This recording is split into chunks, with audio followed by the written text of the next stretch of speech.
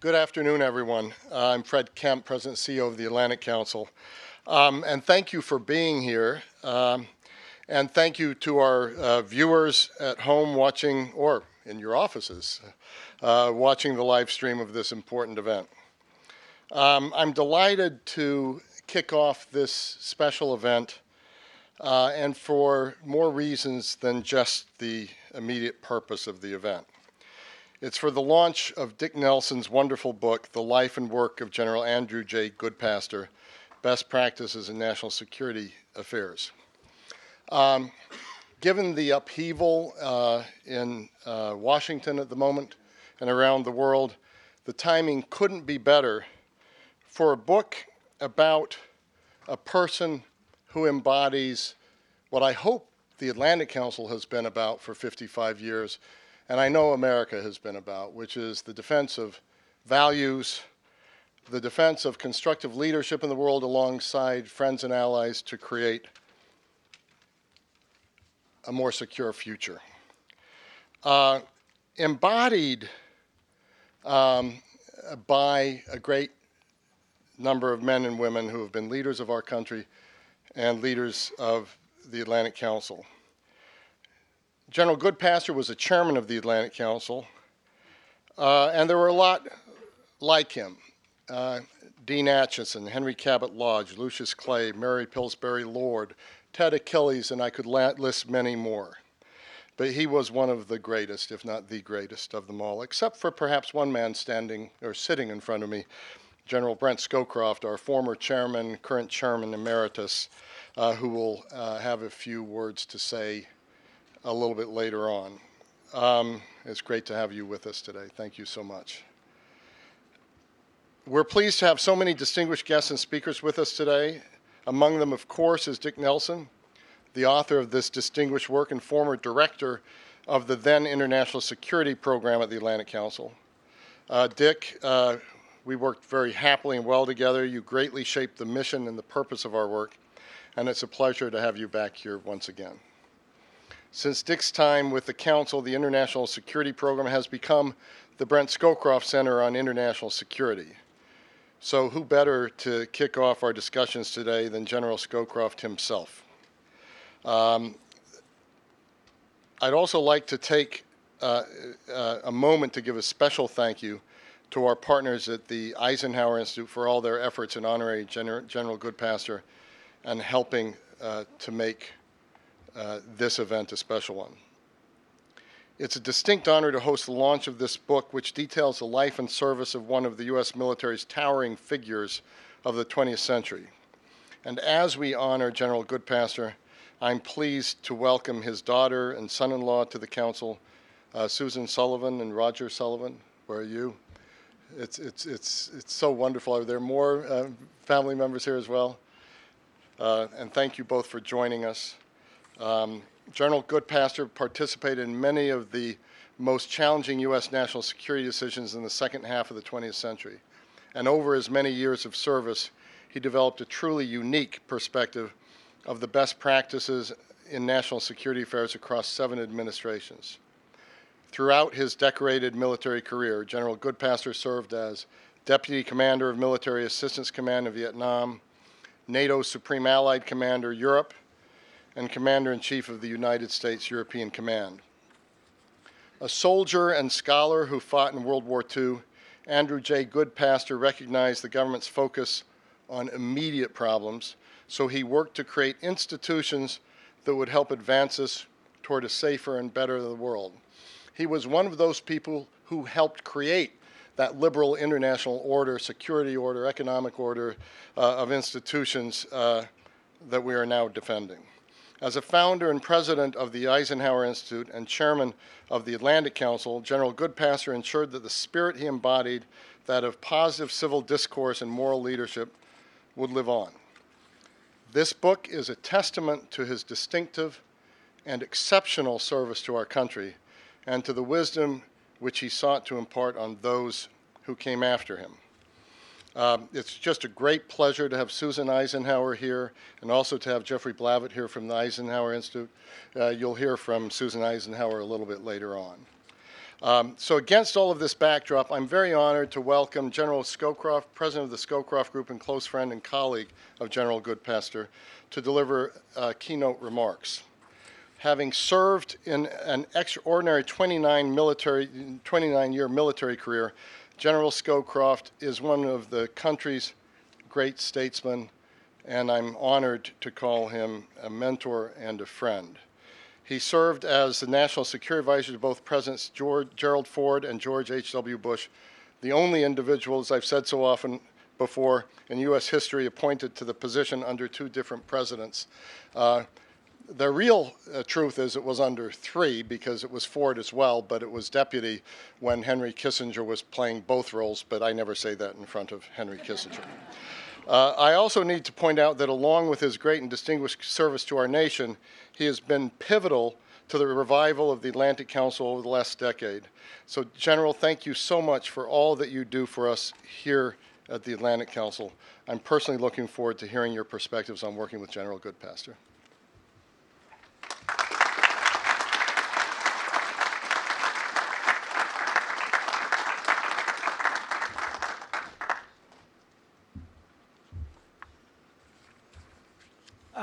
That's a hard act to follow. Thank you very much for that kind introduction, Fred. Can you hear me? Okay. It's a great pleasure to be back at the Atlantic Council again, and especially the launch of this important book about one of America's most significant figures in national security affairs. Andrew J. Goodpaster epitomizes everything that is public service. From his time under Eisenhower to serving as NATO's supreme military allied commander, Europe, his service at the Army War College, leading forces in World War II, Andy Goodpaster directed people and institutions with exemplary leadership. Dick Nelson has done a tremendous job of examining the extraordinary life and career of General Goodpaster. It is a testament to Dick's hard work and character that this book so accurately captures the exceptional legacy of this great American soldier and statesman. On behalf of the Atlantic Council, I thank you for shining a light on his many achievements and the lessons we can learn from him. Thank you. I first met General Goodpaster when he became a commandant at the National War College when I was about to be a student there. General Goodpaster became a mentor to me and to many others of the students at the War College. That's where I first saw his skill at teaching people how to think, how to analyze, how to do the process of making decisions. He became a mentor to me, and he provided me with invaluable perspectives on policy and strategy development. I learned a tremendous amount from General Goodpaster. Goodpaster's work and experience spanned periods of historical transitions and global challenges, from the Great Depression to World War II, the Cold War, and the post-Cold War era. These times of enormous geopolitical change shaped his thinking, and he emerged as a constant source of measured and strategic thinking in times of upheaval. It was because of his reasoned strategic thinking and intellectual honesty that Goodpaster was repeatedly chosen to contribute to and guide multiple administrations on national security policy. There is much we can learn from Andy Goodpaster, and Dick touches on many of those lessons in his book, from Andy's engaging manner and leadership to his courageous, measured decision-making under pressure, his collaborative method of bringing multiple voices to the policy-making table, and his emphasis on clarity of purpose as a guiding principle in national security.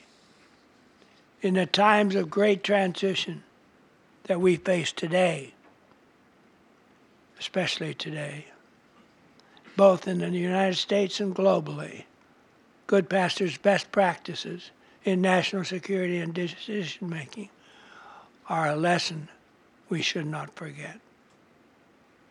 Thank you so much to the Atlantic Council and the Eisenhower Institute for hosting this, and to Dick for telling the story and capturing the mind, method, and manner of this great man. Thank you.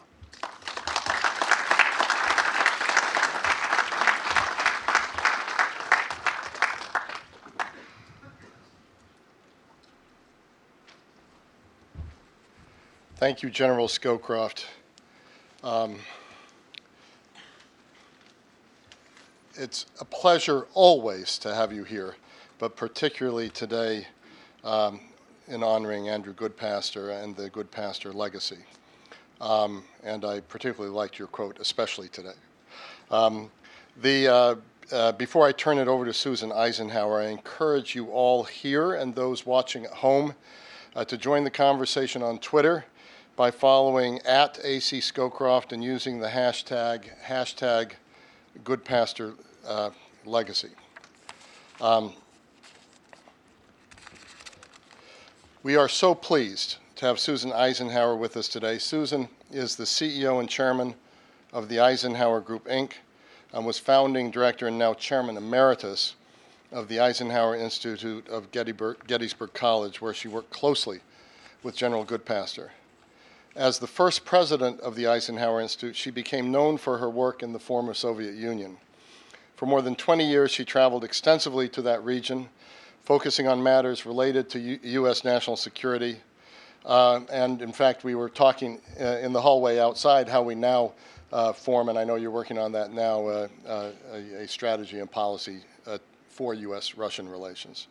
More recently, you've concentrated your efforts on the energy security field. Today, you'll offer your personal reflections about General Goodpaster, and then after that, I just want to outline the way the rest of the event will flow. So following Susan's remarks, Louis Bob Sorley, noted historian of the period, will share his insights and then takeaways from his studies with General Goodpaster. And then, Bob, I'm going to be discussing more with you and the audience in a question and answer session after that. So, Susan Eisenhower, over to you.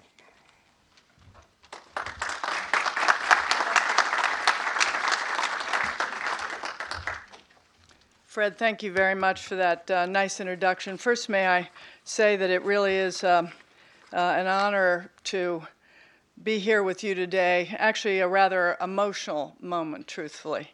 Also to see so many friends here in this audience. I know that so many of you here with us today have your own stories about General Goodpaster, because he touched really so many lives.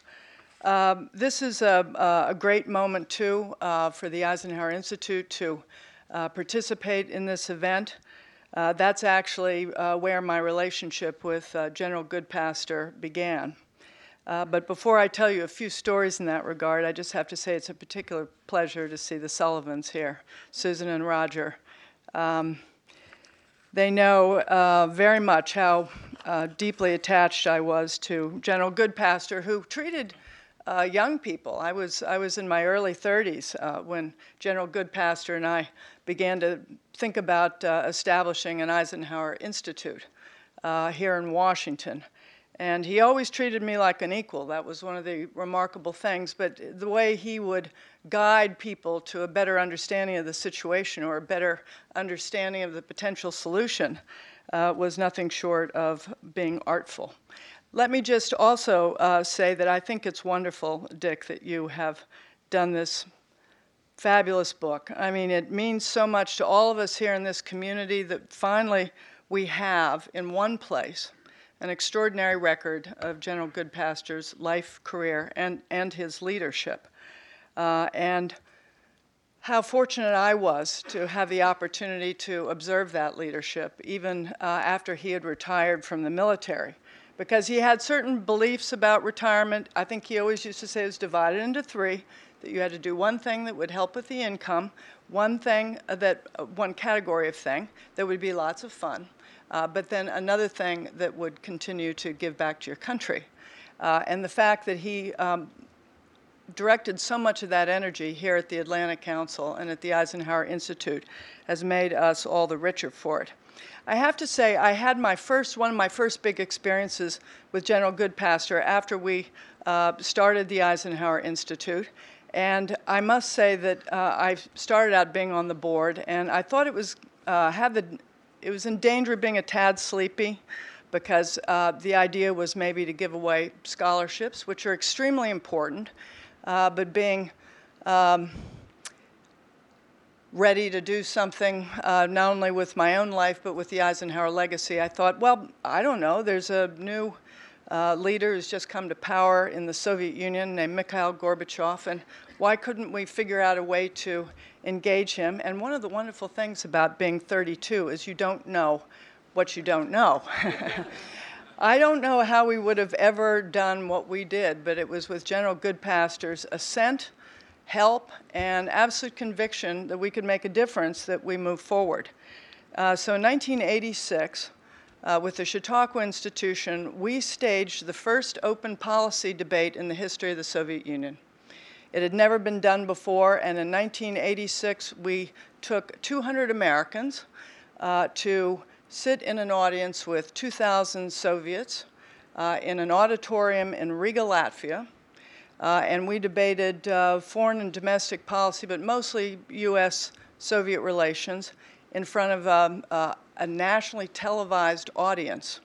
This was gavel-to-gavel coverage from the start of the conference in the morning till the afternoon. And then in the evening, and this was the stroke of brilliance, we had major performers from the American Ballet Theater, famous celloists, and indeed the great jazz great Grover Washington Jr., who performed with their counterparts in the evening. Now, I thought this sounded great, and I thought it sounded like huge fun and no problem here, right? I think General Goodpaster had a pretty good idea that something that hadn't been done before was going to be a tad harder than I might have imagined. But we somehow managed to pull it off even after Nicholas Danilov was arrested by the KGB for allegedly passing secrets. He ended up in Lefortovo prison, and then we had a major negotiation on our hands to see if that could be moved into a more positive space that would then make it possible to actually have our conference. Well, in my life, the rest is history. The second time, and this is another insight into General Goodpaster's wisdom, instead of going with 200 Americans, I was invited to Moscow all by myself to a conference. And I have to tell you, there wasn't one person I respected in this city who didn't advise me to stay home. Stay home because it would be too risky. They might use your presence in Moscow for the wrong reasons. I mean, I don't know what they'd envisioned was going to happen, but it was enough to make me seek General Goodpaster's counsel. And he smiled and he said, "You'll be just fine. Go there by yourself." And then it was really because of General Goodpaster, I realized that if I can't get on a plane and go there by myself, and I don't care whether it's 1986 or 87, I'd need to get out of the field right away. It was that kind of wind behind my back that he not only provided for me, but I know for so many other people in this room, he did the same. Let me just sort of wrap up by saying, in addition to all the magnificent things he did for me, what a privilege, actually, to be able to share an office with him. And it's the dailiness of it that was so memorable. He'd come in the morning, having read the paper. He says, "Did you read what I read in the paper this morning?" And then he'd say, "This is just not serious." Well, anyway, we will pass right over the contemporary relevance of that comment. Suffice to say that I really felt like in some way I could hear sometimes my grandfather's voice, or I could hear sometimes General Marshall's voice, because he used all those expressions that they liked. Like he'd say, "Let's not make our mistakes in a hurry." And then I think he was the first person who ever said, if you find yourself in a hole, stop digging. He had a whole long list of these, and all of them come to mind for me on a regular basis.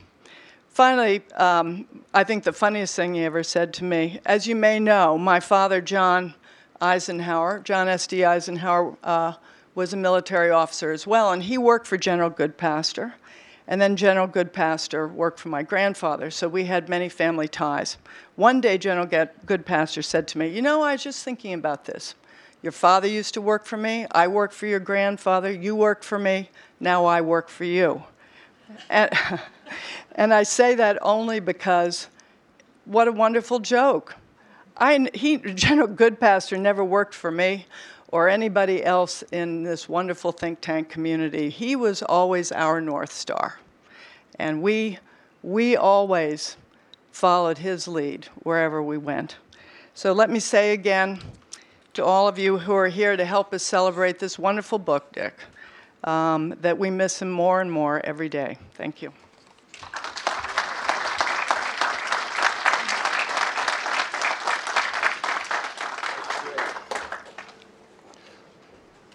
Thank you, Susan, for those heartfelt stories. I particularly like the let's not make our mistakes in a hurry. So, but Bob Sorley, maybe you can join me up on the stage. Thank you.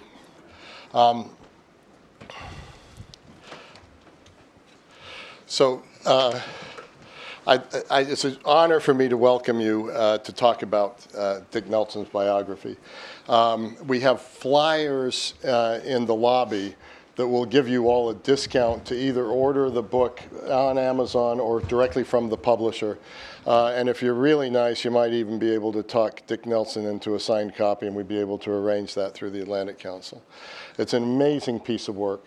When I first got to the Atlantic Council 10 years ago, one of the first things General Scowcroft and Ginny Mulberger said to me is there was a very small budget item at the Atlantic Council for this book and for this project.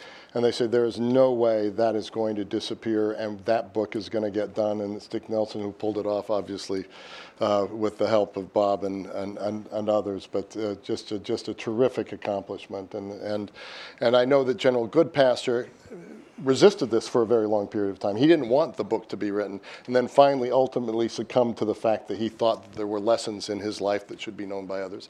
And I'm sure that you will talk some about that.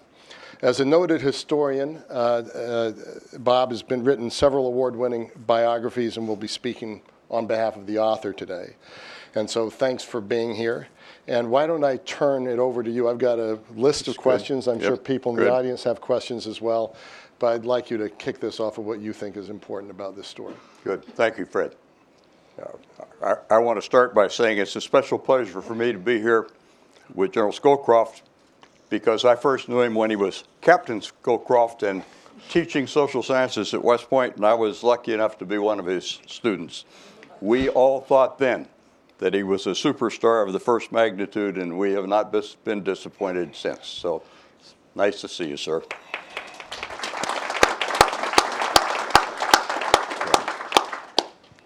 And thanks for having me to stand in for my good friend Dick Nelson in talking about this wonderful new book. I'll tell you a couple things about Dick first and then about the book.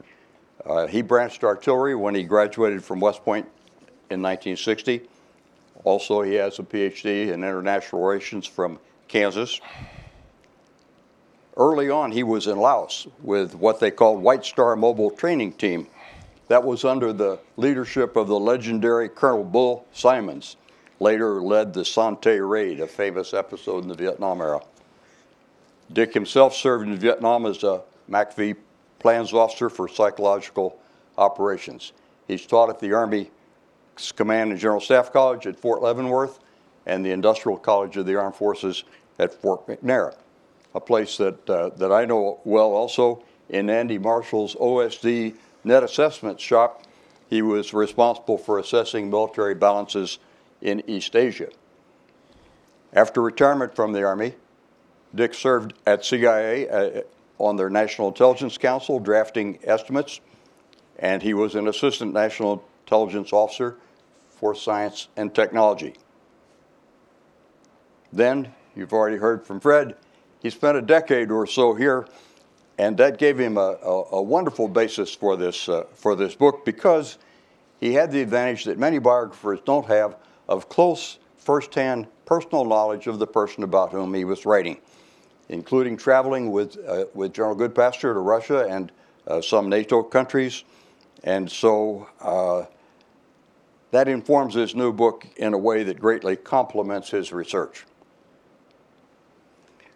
That research is comprehensive and exemplary. Dick himself describes it as the first in-depth mining of the several extensive collections of Goodpaster papers, reports, speeches, and articles. It is that, and much more. Among the important collections Dick has visited are the National Archives, the George C. Marshall Library, the Eisenhower and Lyndon Johnson Presidential Libraries, libraries of the National Defense University and West Point and the Army War College, the Army Center of Military History, the Naval Institute, the Woodrow Wilson Center, and the American Battle Monuments Commission. Dick, you must have quite a collection of frequent flyer miles. His extensive interviewing included members of the Goodpaster family and such senior officers who served with General Goodpaster, Brent Scowcroft, Ed Rowney, and the recently departed Jack Vesey and Willie Y. Smith.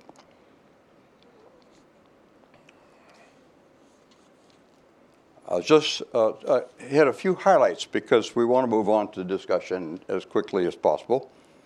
But you start out with Andy Goodpaster, graduated in West Point's class of 1939, 456 strong, of which he stood number 2 academically. As a first-classman, he was an honor committee member and the regimental adjutant. He chose to be commissioned in the Corps of Engineers. This is very important, the next thing I want to mention, because we always hear about Andrew Goodpaster as a soldier scholar, but usually the emphasis is on the scholar. During World War II, he commanded an engineer combat battalion that was in the thick of things during one of the bloodiest campaigns of the war, battles for Monte Cassino in Italy, including having his engineers fight as infantry. He led from the front as a lieutenant colonel, earned the Distinguished Service Cross, as everyone here knows, second only to the Medal of Honor, also the Silver Star, also, very importantly, 2 Purple Hearts, and his battalion was awarded a Presidential Unit Citation. So Goodpaster's later well-deserved reputation as a soldier scholar often tends to overshadow his credentials as a warrior. But he was that as well, and Dick tells that story very well. It was the second wound that shaped his life in a way that leads us to be here talking about him in the way we are now. After evacuation and an extended hospital stay, he was posted as a strategic planner under General George Marshall in the Pentagon. He excelled there as well. We'll get to that more, I'm sure, in discussion, and was later shepherded through 3 years at Princeton to earn a PhD. That wasn't necessarily the mold to be followed in those days, but he set a new mold, which a lot of other people that we all know about have followed as well. That positioned him to take a key role when, in 1951, General Eisenhower was recalled to active duty to establish the initial NATO headquarters. Goodpaster was selected for the advance party. He says in an introduction to another book I saw that he departed on 1 day's notice. Maybe it was less than 24 hours. And he had responsibility for establishing the intelligence, operations, training, and planning functions of the new headquarters. To that end, he drafted NATO General Order Number 1, establishing the new Allied Command. 50 years later, he and Dick Nelson were walking through the Pentagon when they passed a small framed copy of that document hanging in the E-ring. I wrote that, Goodpaster told Dick in passing. That NATO tour was noteworthy for Goodpaster, too, in that after more than 9 years as a lieutenant colonel, he was promoted to colonel. That was quite a contrast with his experience as a captain, a rank he held for 6 months and 5 days.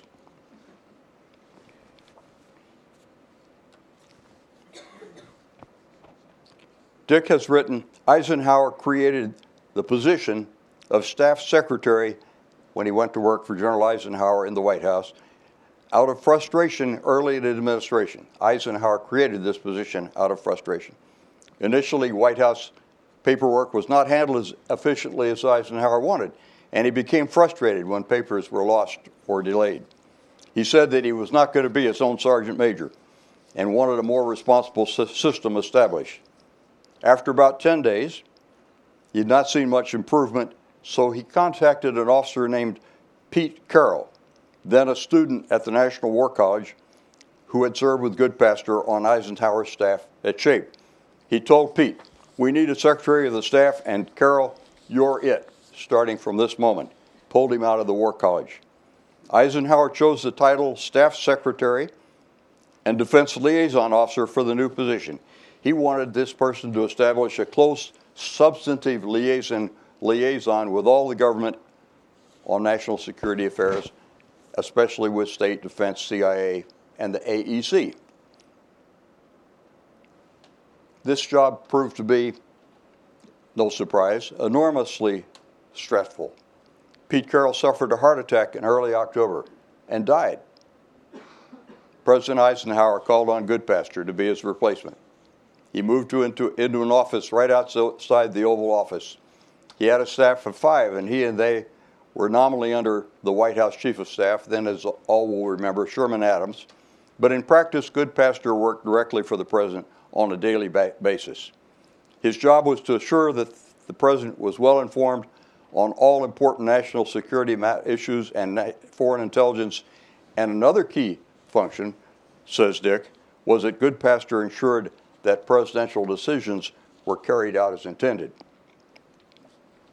In 1956, then Colonel Goodpaster was among those considered by a promotion board.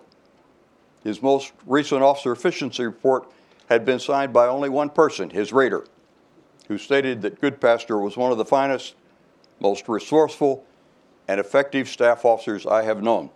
That carried some weight since the rater was the Commander-in-Chief Dwight Eisenhower, and Goodpaster was soon thereafter selected for promotion to Brigadier General. Here's something that I find enormously significant because it's unsolicited and unrequired. Many here will remember the name of Robert Cutler, a public servant in my judgment of the First Water. And he had been Special Assistant for National Security Affairs, nearly 4 years in that position. When he left, he wrote a letter to President Eisenhower, and that letter was about General Goodpaster. Said Cutler, "I don't think I ever knew a fellow who could get to the heart of a subject quicker, retain so much of its substance in his mind, and work at such top speed, and all the time keep his good humor. The serenity of his intellectual process is fortified by his integrity and his courage." I think that's a great sentence. The serenity of his intellectual process is fortified by his integrity and his courage. And, added Cutler, he is as good a soldier and as good a man as I ever knew. When Maxwell Taylor came out of retirement to become chairman of the Joint Chiefs of Staff, he hired on Andrew Goodpaster as his special assistant, a job he filled for the next 5 years. A heart attack nearly ended his military career, but they gave him an easy job. He could recuperate as commandant of the National War College, not much to do there. And then he went back into the thick of things, out to Vietnam, as Fred mentioned earlier, for a year as deputy to General Creighton Abrams, after that being named SACEUR. So we're nearly finished here, and we'll get to the discussion in just a moment. But I do want to say this about Goodpaster in Vietnam, because Vietnam has been central to my concerns for a long time now, as I've tried to follow and explain the career of General Creighton Abrams. Goodpaster and Abrams were of one mind on how the war should be prosecuted, as were the other key figures of the new team, most importantly, Ambassador Ellsworth Bunker and Bill Colby. During the preceding Westmoreland years, improving the South Vietnamese forces and support for the crucial pacification mission had been ignored in favor of fixation on a war of attrition as measured by body count. But now, within my judgment anyway, a better understanding of the nature of the war and a more availing approach to prosecuting it, population security became the measure of merit, and the South Vietnamese were finally provided the modern weapons Westmoreland had always denied them. During his year as deputy commander in Vietnam, Goodpaster also spent considerable time back here in Washington, helping the new Nixon administration install a White House national security policy apparatus similar to that of the Eisenhower years. As the Supreme Allied Commander of Europe, Dick Nelson says this at one point in his book. He says, "This is a story about the DNA of the Army." I find that a charming and quite accurate turn of phrase. The book includes many fine photos. One in particular illustrates that observation. In the rear seat of a vintage sedan is General Eisenhower as SACEUR, and next to him is a very young and earnest-looking Colonel Goodpaster, his staff assistant. I have seen a similar photo from a later day. General Goodpaster is then the SACEUR, and next to him is Colonel Jack Galvin. Somewhere there may be another photo showing Galvin as SACEUR, and next to him some equally youthful-looking colonel who we may someday learn was also a future SACEUR. I hope so. The 5 years Goodpaster served as SACEUR were, says Dick, politically the most trying period in the history of the alliance, as the Allies coped with the fallout from the Vietnam War and a dangerous crisis in the Middle East, which saw NATO raise its alert to the highest level since the Cuban Missile Crisis. And he weathered that crisis and helped others weather that crisis in a wonderful way.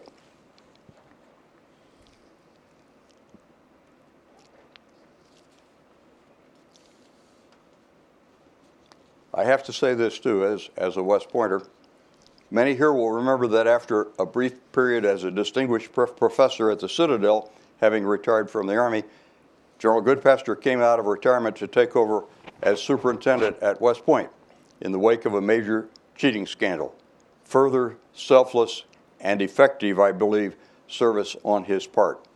We West Pointers owe him a great deal for that. After 4 years as Sup, once again retired, for the next 3 decades he took on important responsibilities which Fred and others here, of course, know intimately about. In 1984, President Reagan awarded him the nation's highest civilian award, the Presidential Medal of Freedom, for, said the president, lifetime accomplishments that have changed the face and the soul of our country. That pretty much said it all, and it is the story Dick Nelson has told so well in this outstanding biography. Thank you so much, Dick.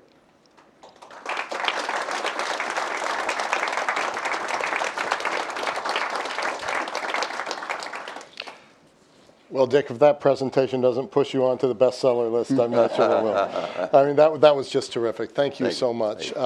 So I'm going to pass as quickly as I can to the audience. I want to start with just a couple of questions, and the first will probably be highly unfair. I'll try to make the others more fair. But you read that Goodpaster's story was one of leadership in providing security in uncertain times when it is needed most. Many could say we're in those times now. Matt Burrows, formerly of the National Intelligence Council, now working for us, in looking at Global Risk 2035, took a look at 3 issues that really concern him. One of them is the return of the danger of major power conflict. Not that it's likely, but that it was unthinkable until recently. A second was the decline of Western democracies. Again, not inevitable, but signs of it. And a third, the breakdown of the global order that General Goodpaster was so much a part of building up. I'm not sure he'd see it that way, but if he were around with us today, what would he say? Well, he'd probably start by saying, a more tough duty here, guys. We're going to have to give it all we've got. You know, and you've said, and so and Dick has said beautifully in this book, that General Goodpaster was able to achieve what he did, I'm going to say, because of who he was and what he was, the kind of man he was. An anecdote occurs to me that Dick tells in the book that made a huge impact on me. Goodpaster grew up as sort of on a farm in the Midwest. He wanted to be a teacher. And in those days, the way you did it, if you didn't have, a lot of resources, you went to college for a couple of years, made a little money, got a certificate. You could then teach at a certain level, get a little more money together, go back, finish your degree, then teach maybe another level, and so on. And he was doing that when the impact of the Great Depression fell on him and his family, as on so many others. And he couldn't continue, no more money. So he takes a job. He takes a job in a meat packing company. I can only imagine what a nasty job that was. And yet he did it uncomplainingly and well. And while he's doing this, the meat packers decide to organize labor. They create a labor union in this company. And they elect Goodpaster the president of their union. He is 19 years old. You know that most of these other fellows were probably older and much older and rough-hewn types, I'm going to surmise. Yeah. And yet he took that job brilliantly. They saw something in him then that others have seen him through the rest of his career. The term that kept coming back to my mind as I read Dick's account of him in one role and then another is honest broker. Absolutely honest, fair-minded, decent man.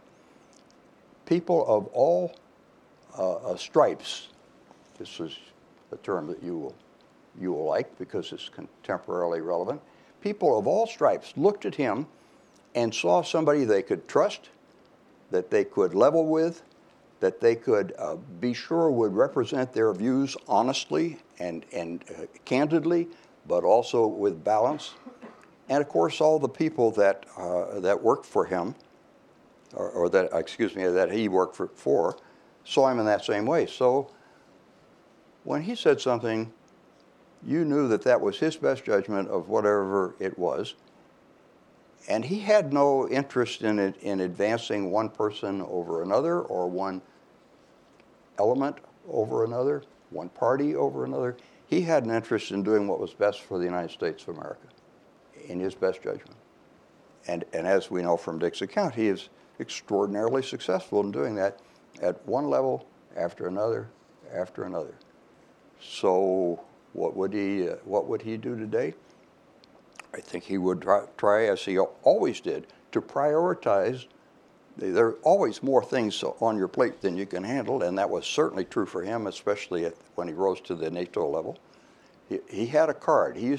I live off 3x5 cards. All my friends know that. He had a card that he carried in his pocket. Dick tells us about this. And on that card, he had the 4 or 5 major things that he was worried about or trying to deal with as the Supreme Allied Commander of Europe. Well, you would think that's a fairly short list. It could have been a list, toilet paper roll long, right? But it wasn't. He had 5 or 6 things on the card, and they were the key things. Well, the other thing I would say about this is getting to be too long an answer, I know that. It's perfect answer. Is that these were not things that you check off because, I bought a quart of milk today, or that's, no. These things are there when he came into the job. They were still there when he finished the job 5 years later, but he had made significant progress in all of them, in my judgment. But he kept reminding himself to focus on the main chance. So those are some of the things, the qualities that he had that I think would guide him if he were here with us today and we were discussing okay, what now? Yeah. He'd prioritize and stick through it and then be the honest broker to get it done. Yeah, I have to add one more thing because what you just said triggered this. He said, take responsibility for the success of the overall enterprise, not just your little piece of it. Mm-hmm. And so when he was an Army officer, he commanded a combat engineer battalion, but he took responsibility for the whole of the enterprise. And same thing when he is wounded, and then he has to go back and be a staff officer, but he works for another master of the trade, marshal, and so on. It reminds me of a little thing I read once. Somebody was taken on a tour of the Steinway Piano Company's factory in New York. And they came on this one place, and an elderly lady, long gray hair and all, she was stringing the piano. And so just to strike up a conversation, says, "What are you doing?" And she drew herself up to her 5'3" or whatever she was, and she said, "I am building Steinway grand pianos." She didn't say I'm stringing a thing, you know. That's the way he looked at, I think, that's the way he looked at his responsibilities. One more quick question. President Clinton famously said, I can't remember where this was, he talked about this, about how he never had that great historic moment to become that great historic president. So some presidents are in at time of war, some presidents are in time of... With General Goodpaster, his journey was shaped by momentous events. Yes. Talk about that. Yeah. What were the events and how did they shape him as a person? Yeah, that's a really good question. Yeah. You'll know part of this answer before I even say it. General Goodpaster graduated from West Point in the class 1939, and they came out into the Army just as World War II is about to occur. My class was 1956, and when we were there, the classmates of his were the leaders to whom we looked up. Bill McCaffrey was the deputy commandant of cadets. Mike Davison was the 1st regimental commander. Julian Ewell was the 2nd regimental commander. These officers, Goodpaster and others like him of that same generation, same timing, came out into the Army just before World War II, and they had as we expanded the Army from a few 100,000 to over 8 million, they had the occasion to rise many levels quite rapidly, like he did from captain, not like he did from lieutenant colonel. Mm-hmm. And the ones who were proved up to it continued to rise. He was one of those who proved up to it. So they're battalion commanders, most of them, or regimental commanders in World War II, even though they've only been out of the military academy 3-4 years. Mm-hmm. And then they rise a second time. You know, the Vietnam era comes. We greatly expand the Army, and they become general officers, corps commanders maybe, or higher, as he did.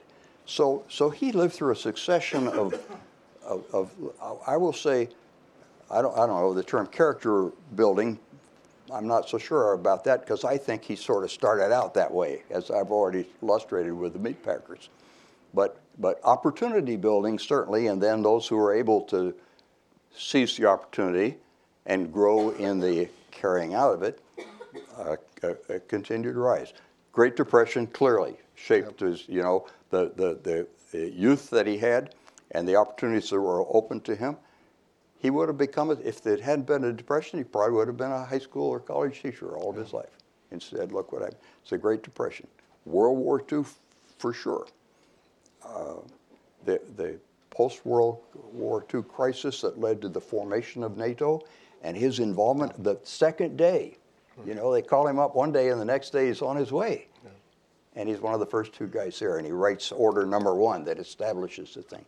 So he grows up in this, and then you know, the opportunity to work with Eisenhower, the opportunity then to go back and play a key role, I think, in the Vietnam era, because it's at the transition point from in my judgment, the approach that failed to the approach that succeeded much more. Can't resist saying, and had we not squandered the 4 years of support from the people in the Congress and even most of the media in the earlier period, the later period could have turned out differently than it did. So I don't know of any, well, and of course he served a whole lot of time too. Yeah. I don't know of any other period like that with that many key things, each one requiring a response of the kind that he proved every time that he could do. It's the reason why this story is so important now and into the future, because it's a person who was able to navigate these moments of history to play an absolutely crucial role across administrations, and some people just get lost in the flow of history and don't play the role that they can play, and that's a message that I'm actually trying to send to and also not, the young people Fred, of the not, Atlantic Council. not just across administrations Right. or political parties or factions domestically, Right. but internationally as well. And when he went to NATO, President Nixon said NATO was in disarray.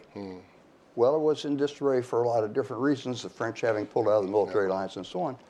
And he took that as a challenge, not as something to be just hand-wringing about. So I think we have a few minutes for questions, and so let me pick up any questions, comments,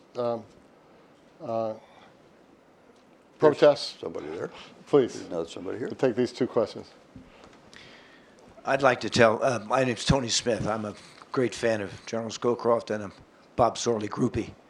I'd like to tell a brief anecdote which will add to the lore of General Goodpaster, particularly with the high regard he was held by his contemporaries. The story is told by Ed Rowney. I think Ed Rowney would be happy with me telling it since he tells it himself. Ed Rowney was assigned in World War II to General Marshall's war planning staff, where then Lieutenant Colonel Goodpaster was already assigned. Within 24 hours of getting this assignment, Rowney was called in by General Marshall and told to prepare an operations plan for a significant operation, and had to turn it in 2 days' time. Rowney worked night and day to get it done, finished it. Then he said to himself, you know, Colonel Goodpaster has been here longer than I have. I think I'll let him take a look at this. And so he asked Andy Goodpaster to look at it. Goodpaster did, said, you know, Ed, this is a brilliant plan. I have a couple of little suggestions for you. Perhaps the order of battle ought to be slightly changed. Maybe you should put the emphasis on this flank rather than here. Maybe some coordinating instructions could be improved. And by the time he was finished... Other than that, it's just fine. Other than that, it was brilliant. right? By the time he was finished, the plan had been completely turned over from top to bottom, facing Rowney with a problem. Should he go with his original plan or go with what Goodpaster told him to do? He decided wisely to go with what then Colonel Goodpaster gave. He turned it into General Marshall. General Marshall said, this is terrific work, Rowney. Congratulations. This is exactly what I was hoping I would get from you. Overcome by guilt, Rowney said, General Marshall, I have to admit that Colonel Goodpaster played a major role in what the product I gave to you. And Marshall responded, I know that, Rowney, but anybody who's smart enough to get Andy Goodpaster to do his work for him has got a place on this staff.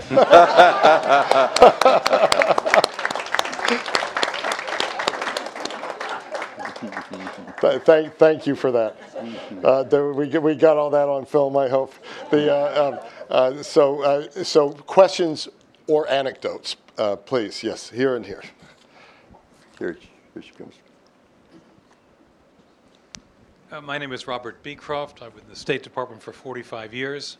I'm still standing. My first job in the Foreign Service was as Deputy Political Advisor to General Goodpaster at SHAPE. I was right out of the Army myself and could speak Army, and so the State Department wisely sent me back to the Army.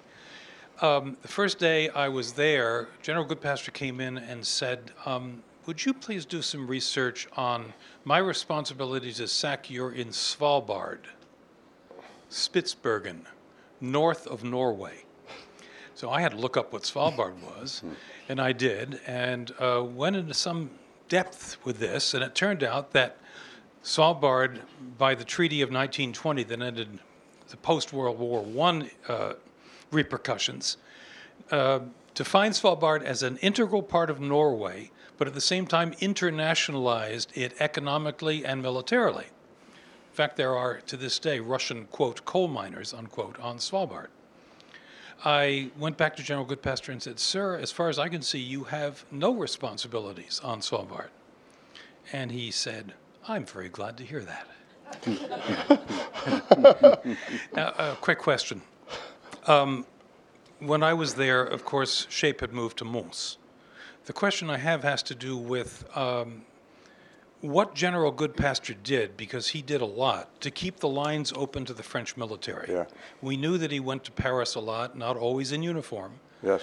but we never heard anything in terms of the details of what was being discussed or what the results were.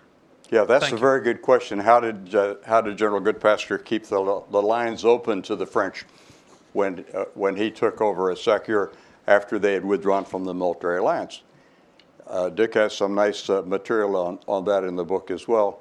The one that I'll tell you about is that there were some planners, and they were looking at how they might shape the plan so that if hostilities with the East occurred again and NATO was losing, the French might be induced to come back in and shore them up. And he didn't quite, he wasn't comfortable with the way the planners had shaped that scenario. And so he went to them, he talked to them, he said, listen, why don't we shape it not as NATO is losing, but we're re-engaged and we're doing our best to prevail, and the French come back in and help us to prevail. It's just a difference in mindset, you know, and they accepted that, and so that's I thought that was a perceptive thing on his part. Now, I don't know the next thing I'm going to tell you. This is a speculative thing, but even much in earlier times, there was speculation about whether the French would come back in on their own or not, and if so, with what, and where could it be utilized, and so on. And there were informal staff talks with the French all along, I think at many levels.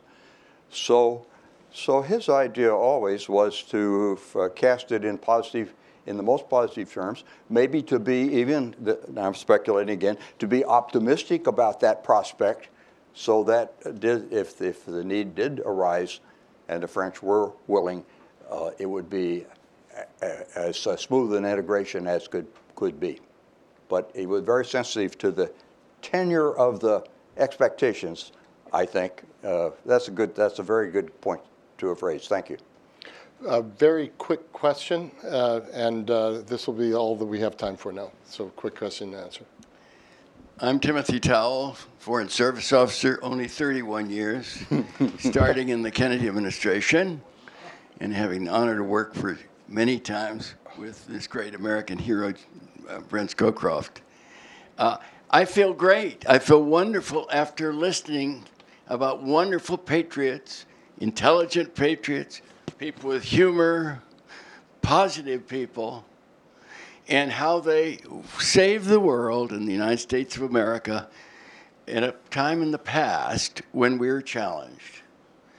When I go out of here, I will stop feeling good, because where is in the 21st century, where on TV that we watch day and night do we see a General Brent Scowcroft, a Susan Eisenhower, a Dwight David Eisenhower, a General Goodpaster, and your good self, sir? What do we do? Are there anybody from the White House here ready to learn something so that our nation is not in peril? Or do I go out and feel sick again and watch that stuff, I don't use words that some people use on TV, stuff on TV that makes me feel bad, sir? That was longer. I have to object because that was longer than 140 characters. But Bob Sorley, I turn it over to you to answer. Well, it goes back to what Fred asked me initially, and I answered long-windedly, and as this time I'll be concise. What would General Goodpaster have done? He would have sized up the situation. He would have established his priorities. He would have brought his intellect and his character to bear on those most important issues, and he would have done that in an effort to bring together everyone that he could influence to do what? One thing: serve the good of the Republic. And so, you know, I do think we have plenty of people like that. And of course, I don't know all the people in the cast of characters that's now being assembled. But I do know a lot of the younger military officers. from 4 stars down to captains. And a lot of them are really fine people, and they're motivated in the same way that young officers like Captain Scowcroft were motivated when they influenced us as cadets. And so I have every hope that the collective influence and involvement of people like that, not just in military service, but across the government and across the body politic, will help us now, as it has always helped us. Now, I hope I'm not being a Pollyanna about that. We'll have to see. Let me just add to that we're working at different levels of this administration, transition teams, and we're seeing a hell of a lot of talent. A lot of talent, a lot of principled people doing a lot of good work and attempting to do a lot of good work. So and certainly the talent we see flow into the Atlantic Council at all age groups is really remarkable. So I'm actually more optimistic than about the future as well. Let me close by just saying, first of all, it's nice to have had you all here at this Draft Scowcroft movement. because that seems to have been the underlying theme to a lot of the comments. Beyond that, I want to thank you, General Scowcroft, for being here. Susan Eisenhower, thank you so much. Bob Sorley. Dick Nelson for this incredible book. Wonderful that your wife is here. I know this was a labor of love. I know the time you put into it is worthwhile. The story, the lessons of this story, well worth getting out here. To the Sullivans, thank you for the remarkable inspiration of General Goodpaster. Thank you all for being here, and we'll have this online. You can pick up the flyer to order your book out in the lobby. Thank you so much.